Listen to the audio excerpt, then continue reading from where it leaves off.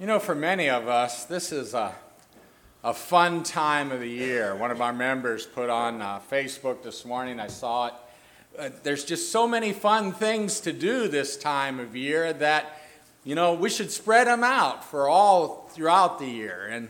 And for many of us, it's like that. There's time where we get together with family and friends, and it's not that we don't get together other times, but there's just, you know, this holiday season and all that represents. It's a fun time. You know, we sort of do things maybe we don't do the rest of the year. And for most of us, that we look forward to it. We look forward to certain traditions that we may have. And like in our family, Mom always has us all together for a breakfast and sometime in December on a Saturday. And we sort of look forward to that. My brothers and I don't get to fight too much. So when we get together, we get to renew those old things. But you know what I mean. Yet, in spite of that, for some, this time of year is a challenge. It can be a challenge. I know more than one person that just do not celebrate these holidays at all. And the reason that they don't is because someone very near and dear to them died during this time of year. And so this time, these holiday season and all that's entailed, it brings some painful memories. And so, you know, it's a challenge for them because all those old feelings are brought to the surface again. And then for others, it may be a challenge because someone near and dear to them has passed this last year. And so all those things that they did before, maybe a husband or a wife or a child or a parent or maybe, you know, someone very close to you that close to them has passed. And so this time that we think is a time of joy and a time of giving and a time of fellowship and a time of family, it's real difficult. And so, you know, it's not a happy time. But this morning, I want to think a little bit about the spiritual challenges that come with this time of year and with Christmas. And sometimes we don't think about that. There are challenges to our spirituality and about who we are and what we're about. One of the challenges that I don't know if it's just when you have children or what it is, but one of the challenges that New Testament Christians face during this time of year is the challenge of materialism. You know, you turn on television, you listen to the radio, even across your phones, you know, if you have apps that have advertisements or you've ever bought something from a company and they have your email address, you just have this constant flow of these things that they think that you might need to buy for yourself or to buy for someone that you care for. And I did a little research, and last year in 2018, $740 billion were spent during the holiday season. That's 740 with 9 zeros after it. Now, just let me help us to put that in perspective. If you bought a car that costs $30,000, I don't even know if there's a car out there that costs $30,000 new. But if you bought a car that costs $30,000 with $740 billion, you could buy 24 million of them. You know, you'd never have to wash that car again. If you bought a house, you know, all around where Shirley and I live, there's a lot of construction up there because there was a lot of orange groves. If you bought a house that was $200,000, it's a little more difficult. You can only buy 3.5 million of those. If you saved $10,000 a day, $10,000 a day. If you save $10,000 a day, it would only take you 197,000 years to save $740 billion. And that's how much was spent in America. That's not throughout the world, in the United States last year. And I would assume that probably this year would be even more. This time of year, a lot of money is spent, and that's why you see these ads. That's why you're getting these emails. That's why you're getting these texts. And so as Christians, it can be a struggle for us spiritually, especially if you have children at home. Mom and Dad, all my friends are getting the latest iPad or the latest iPhone, which is, I think, $1,100 or $1,300. And you don't want me to be the odd person out. You don't want my friends to think I'm some kind of goofball or something because I don't have this iPhone. And so it's a struggle. It's a struggle not to buy into what our society says that we need and should want. The Bible has much to say about materialism. The Bible says that it is a never satisfied hunger. Once you and I buy into this thing that we need to make sure that our kids know that we love them by what we give them and these material type things, it's a hunger that's never going to be satisfied. In Ecclesiastes chapter 5, verse 10, the one who loves money will never be satisfied with money. He who loves wealth will never be satisfied with his income. And we understand that. There's never enough. That computer's never fast enough. Those clothes are never up to date enough. They're never nice enough. That iPhone or that phone's not... It doesn't have all the bells and whistles. That car doesn't have all the things. It doesn't go fast enough. It's not loud enough. It's not comfortable enough. And you and I understand that. Because probably we've all bought into that one time or another in our life. Where we look at what we have and we think, I need a new car. I need another car. I need another computer. And once we start down that road, there's never enough. The Bible also says that materialism is a snare waiting to trap its victims. But those who desire to be rich fall into temptations, Paul wrote to Timothy, into a snare with many senseless and harmful desires that plunge people into ruin and destruction. And then here's the thing about when we buy into materialism. It gives us a false sense of security. That these things that you and I accumulate, these things that, when I have this most recent and fastest iPhone or Samsung phone or whatever it is, that, this is what I need. This is going to get me through and this is going to help me to be what I want to be. The rich think of their wealth as a strong defense, the wise men said. They imagine it to be a high wall of safety. And we think about that. We think if we accumulate enough things, that they'll take care of us. If I accumulate enough savings, it'll take care of me in my old age. If I accumulate a house, I'll always have a place to live. But how many people do you and I know that developed some horrible disease or some tragedy came and they were wiped out in an instant? I think about here a few years ago, who was the fellow Bernie Madoff? And how many of those people do you think that, they thought they were set? We're good. My money, my investments are going to take care of me. And in a moment, they found out that they had nothing. I have a friend in Ghana, Ernest Apiadu. And he retired from a company he worked for years. And the company that he invested his funds in was another Bernie Madoff. And now here he is, he's my age, and struggling for his daily bread.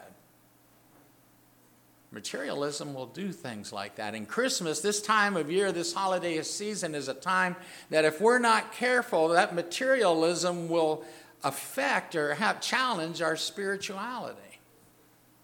Another thing about this time of year, it challenges us in our spirituality in that there seems to be more opportunities that come up where we could compromise our faith.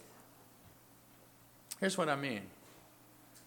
Ever been talking to your neighbor and they say, we're having a Christmas play at our church.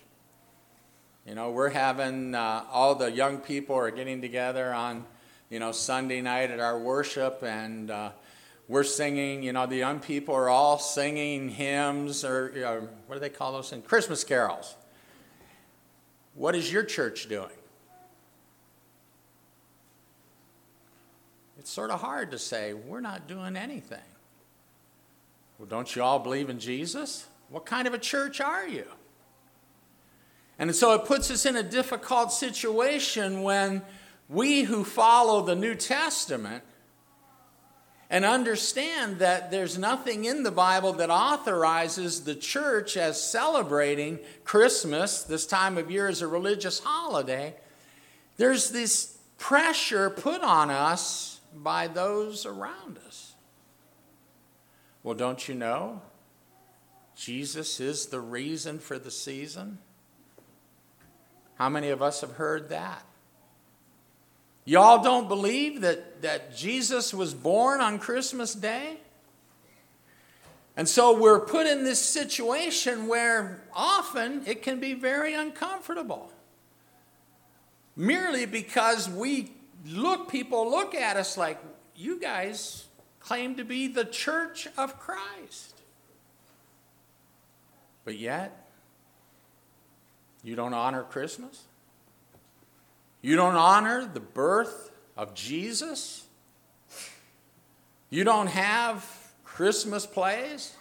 You don't have midnight Christmas Eve worship? Or you can go on with Easter or whatever the so-called religious holiday would be? It can be a challenge. And I dare say there's probably not too many of us here that have not been challenged along those lines. Where in fact, I can remember when I was a first Christian that, I felt sort of like embarrassed. Like, I wasn't good enough. I wasn't being the kind of Christian that honors the birth of Christ and does all these things. It can be a challenge. It can be a challenge to our young people who are in school, where someone says, your church doesn't have Christmas party? You don't have a Christmas tree in your foyer? You all don't get together and at your church building and exchange gifts with each other? It's Jesus' birthday. I know you've heard it. I can tell by the looks on your faces. But here's what the Bible says about that. And it says it at 3 different places in the Bible in various ways. In Deuteronomy chapter 4, verse 2, Moses told Israel, "You shall not add to the word which I commanded you, nor take from it, that you may keep the commandments of the Lord your God, which I command you." What was God saying through Moses? You stay within the parameters that I set forth. You stay within the confines of this law that I'm giving you. You don't go beyond what the law says. You don't add to it. You don't add anything to it, nor do you take away from what the law says. In Proverbs chapter 30, verse 5, wisdom dictates. Every word of God proves true. He is a shield to all who come to him for protection. Do not add to his words, or he may rebuke you and expose you as a liar. Here wisdom says, don't add to what God says. In other words, stay again within the parameters that God has set. In Revelation chapter 22, verse 18 and 19, John told the 7 churches of Asia about the seriousness of staying within the parameters of God's will. I warn everyone who hears the words of the prophecy of this book, if anyone adds to them, God will add to him the plagues described in this book. And if anyone takes away from the words of the book of this prophecy, God will take away his share in the tree of life and in the holy city which are described in this book. What was John saying? Stay within the parameters of what God has said.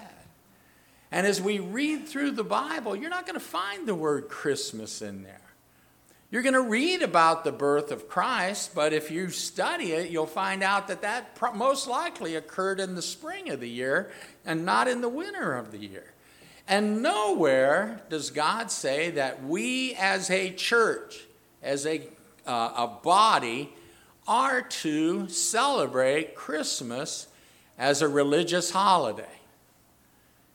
And so it can become a challenge because our friends, our neighbors, sometimes even our family, are celebrating what they see as the birthday of Christ, and we look almost like pagans to them. But God says, stay within my parameters. And then the third challenge is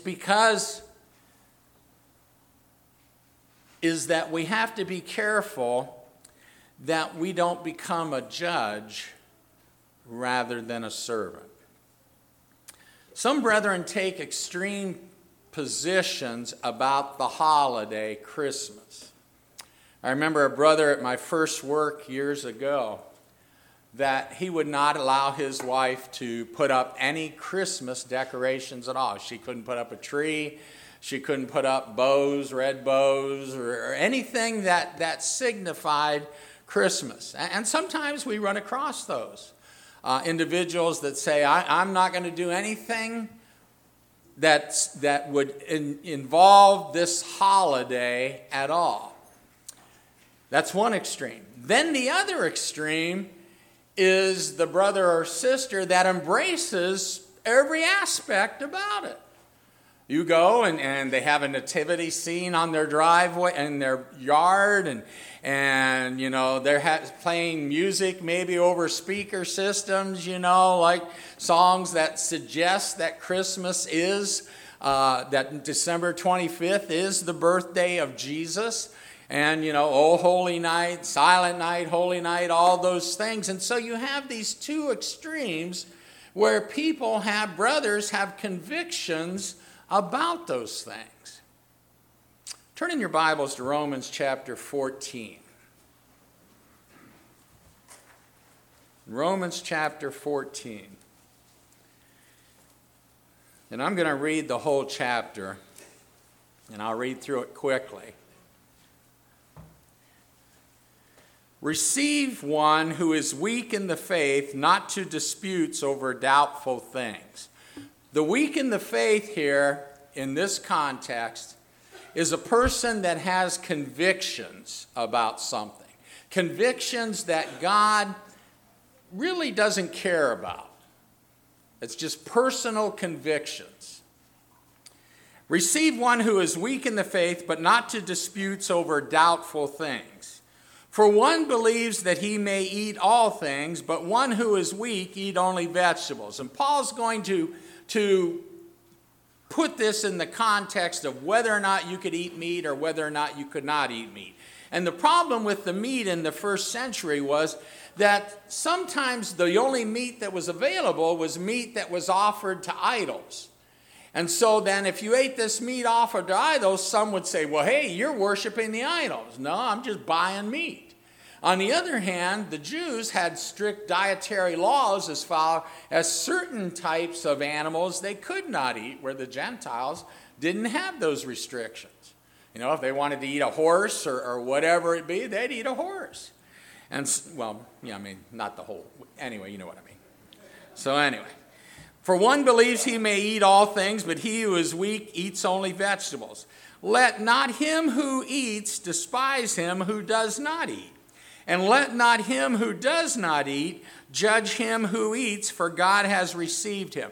Now let's put celebrating Christmas as a religious holiday in there. Receive one who is weak in the faith, but not to disputes over doubtful things. For one believes that he may celebrate Christmas as a religious holiday, but he who is weak does not. Let him who celebrates Christmas not despise him who does celebrate Christmas, and let not him who does not celebrate Christmas despise him who does celebrate Christmas. Same thought. Who are you to judge another's servant? To his own master he stands or falls. Indeed, he will be made to stand, for God is able to make him stand. One person esteems one day above another. Another esteems every day alike. Let each one be fully convinced in his own mind. Can I take a day and set aside a day of the year to just think about and thank God for sending his Son to this earth? Sure I can. Can I do that on April 22nd? Can I do it on July 31st? Can I do it on December 25th? Sure I can. I can take a day personally and choose to do that. God allows me that as an individual. He who observes the day observes it to the Lord. And he who does not observe the day to the Lord, he does not observe it. He who eats, eats to the Lord, for he gives God thanks. And he who does not eat to the Lord, he does not eat and give God's thanks. For none of us lives to himself, and no one dies to himself. For if we live to the Lord, and if we die to the Lord. Therefore, whether we live or die, we are the Lord's. Whatever we're doing, whether we're not setting aside a day to thank God and honor God for sending Jesus, or not doing that, we're still the Lord's. We still are the Lord's people. For to this end Christ died and rose and lived again, that he might be Lord of both the dead and the living. But why do you judge your brother? Or why do you show contempt for your brother? For we shall all stand before the judgment seat of Christ. For it is written, as I live, says the Lord, every knee shall bow to me, and every tongue shall confess to God. So then each of us shall give an account of himself to God. Therefore, let us not judge one another anymore, but rather resolve this, not to put a stumbling block or a cause to fall in our brother's way. This judgment he is talking about is this judgment over doubtful things, over another's convictions. We don't have the right to judge another person's personal convictions in matters of indifference to God. If Shirley all of a sudden decides she thinks God wants her to wear a big red hat to services, I may think she's crazy, but she has the right to believe that. That's her conviction, and I have no right to judge her in that conviction. And that's what Paul's saying here. I know, he continues on, and am convinced by the Lord Jesus there is nothing unclean of itself. But to him who considers anything to be unclean, to him it is unclean. Yet if your brother is grieved by your food, and you are no longer walking in love, do not destroy with your food the one for whom Christ died. I can't impose my convictions on you. Shirley decides she wants to wear a big red hat. She can't come to the rest of the ladies and say, hey, I believe that as women we should be wearing a big red hat. She can't do that. She doesn't have that right.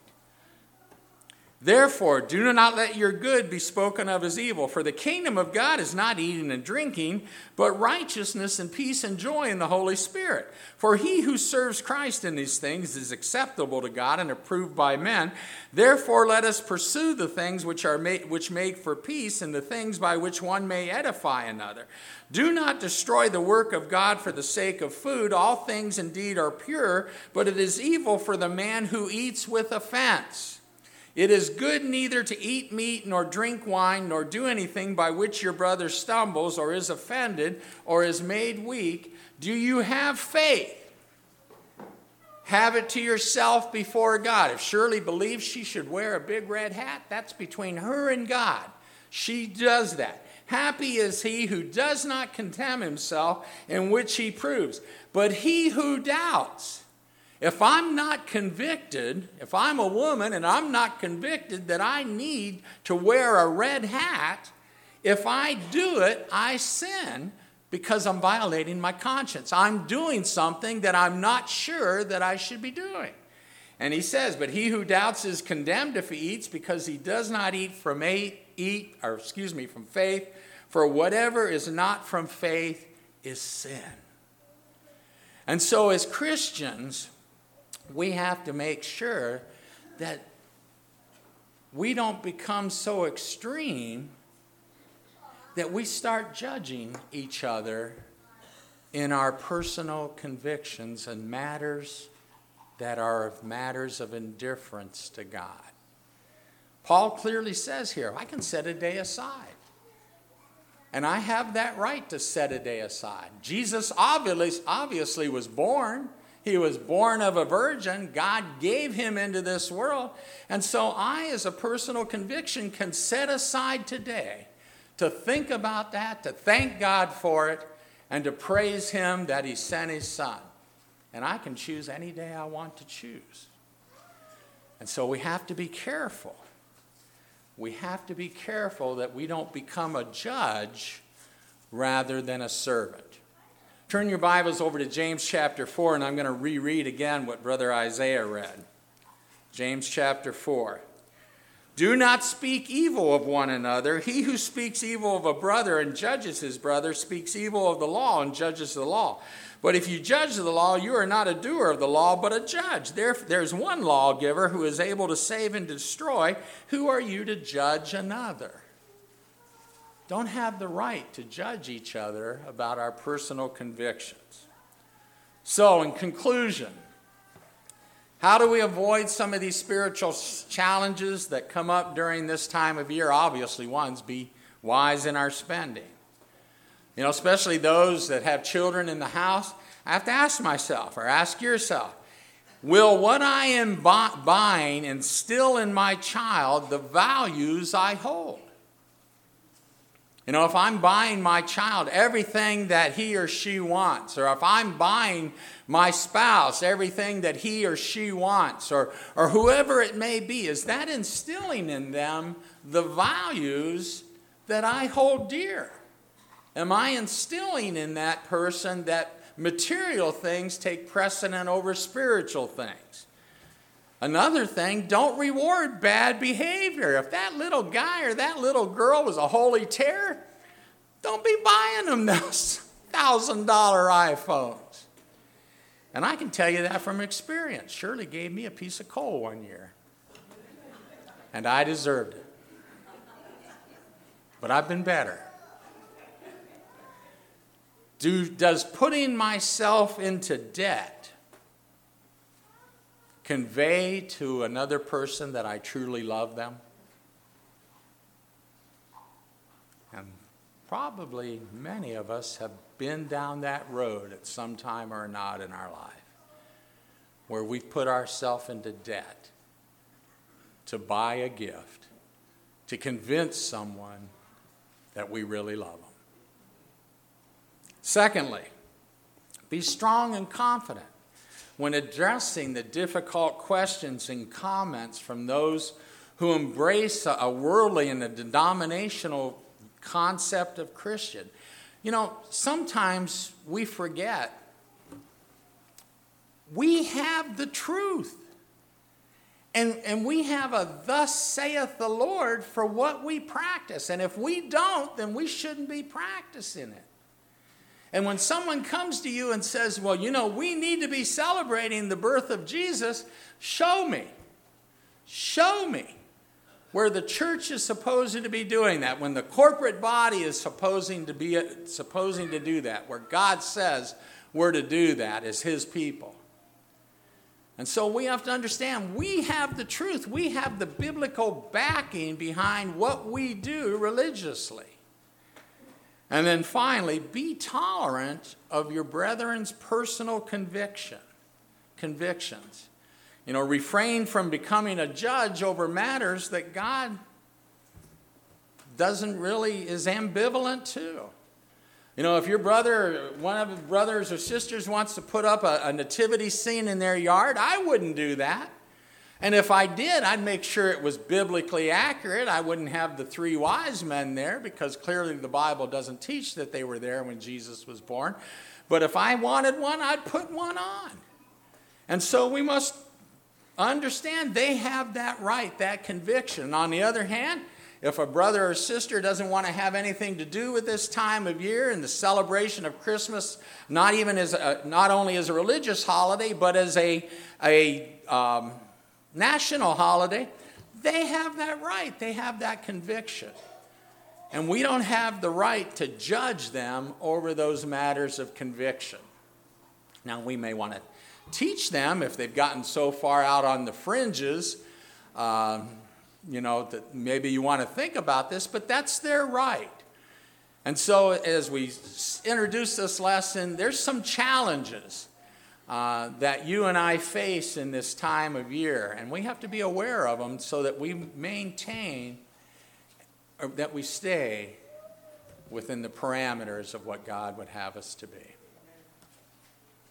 That same principle applies to our salvation. There's those that profess to follow Jesus when it comes to how a person saves. There's extreme positions on, extreme positions. One group says everybody's saved. It's universalism. Everybody's saved. Doesn't matter what you do, everything. Jesus died on the cross. We're all going to heaven. There's another group that nobody's going to be saved. They've limited their fellowship down to it's one person, and he's not even sure he's in the right relationship with God. But the Bible's pretty clear. When we look in the book of Acts and we see how individuals went from an unsaved position to a saved position in God's eyes, they heard something about Jesus. They learned something about him, about his kingdom, about who he was, about his church, his kingdom. And when they heard that, they responded in faith. They came to a belief that Jesus is truly the Son of God. And when they did that, they made a mental decision to stop doing that which was wrong, that which was contrary to the will of God, and to start doing what God's will was. The Bible calls that repentance. It's a change of mind. This is what I'm going to do from now on. And then it's obviously manifested by our lifestyle. And then we read where those that did that confess Jesus as Lord, because I can't confess Jesus as Lord if I've not made a decision to follow him. That's just, a lie. It's hypocrisy.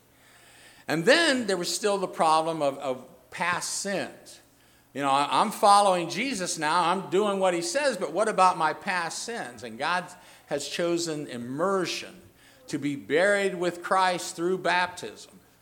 And at that point, when we come out of that water, God says we wise to walk in newness of life. Our sins are washed away. It represents the death, burial, and resurrection of Jesus Christ. If that is your wish this morning, we'd like to help you. If you'd like to learn more about the biblical pattern of how an individual is saved, we'd like to study with you.